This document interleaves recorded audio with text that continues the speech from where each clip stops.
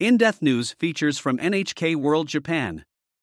Winemaker uncorks Minamisanriku's post-disaster potential. Sasaki Michihiko is a newcomer to the northeastern Japanese town of Minamisanriku, but he's fallen in love with the community and is already recruiting people to join him. He's hiring for his company an innovative winery whose collaborative business model is helping uncork the town's potential after a decade of rebuilding following the March 2011 earthquake and tsunami.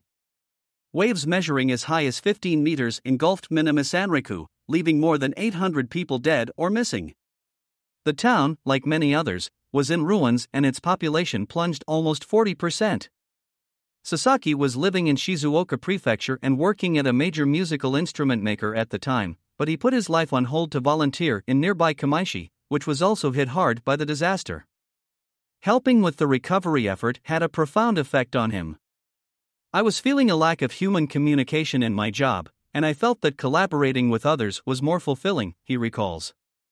Locals launch winemaking initiative. In 2014, Sasaki moved to Sendai, where he joined a glassware company. The line of work deepened his interest in wine and, in 2017, a new opportunity in Minamisanriku pricked his ears. Authorities in the town had just launched an initiative aimed at attracting winemakers to the area. They saw it as a way of cultivating abandoned land, diversifying the local industry and generating tourism. The idea dovetailed perfectly with Sasaki's blossoming passion. By 2019, he had joined the initiative and was working on turning his dreams into reality. Just 1 year later, his very own business, Minamisanriku Winery, was up and running on a site with an ocean view. Ideal conditions. Sasaki says the local climate is perfect for what he does. The mountains experience large swings in temperature from day to night, ideal for growing grapes.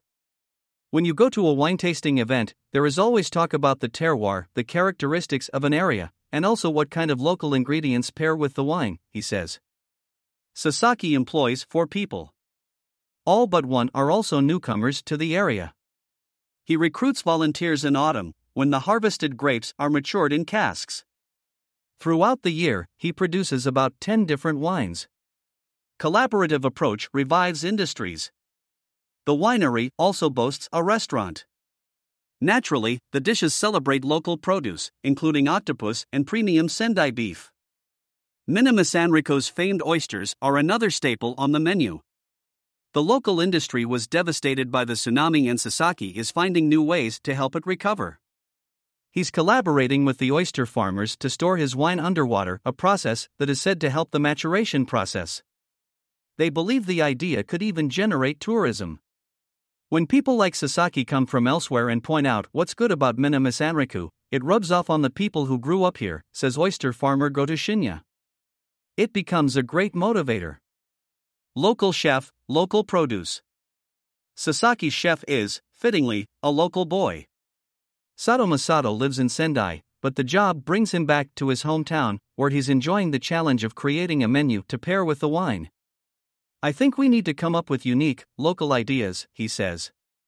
"We have received a lot of support, and it's time we returned the favor by promoting the charms of Minamisanriku." Sasaki and his team have plenty of other projects on the boil, including a plan to sell processed foods using coho salmon, another of Minamisanriku's specialties. In many ways, Minamisanriku Winery is a hub for local industries in need of a boost. People and producers here come together through our wine, and serving it helps to connect the locals to the visitors, says Sasaki. "If we increase the number of people who move here and create new jobs over the next 10 or 20 years, then that will be our true purpose." Takaiwa Mika. NHK World. Producer.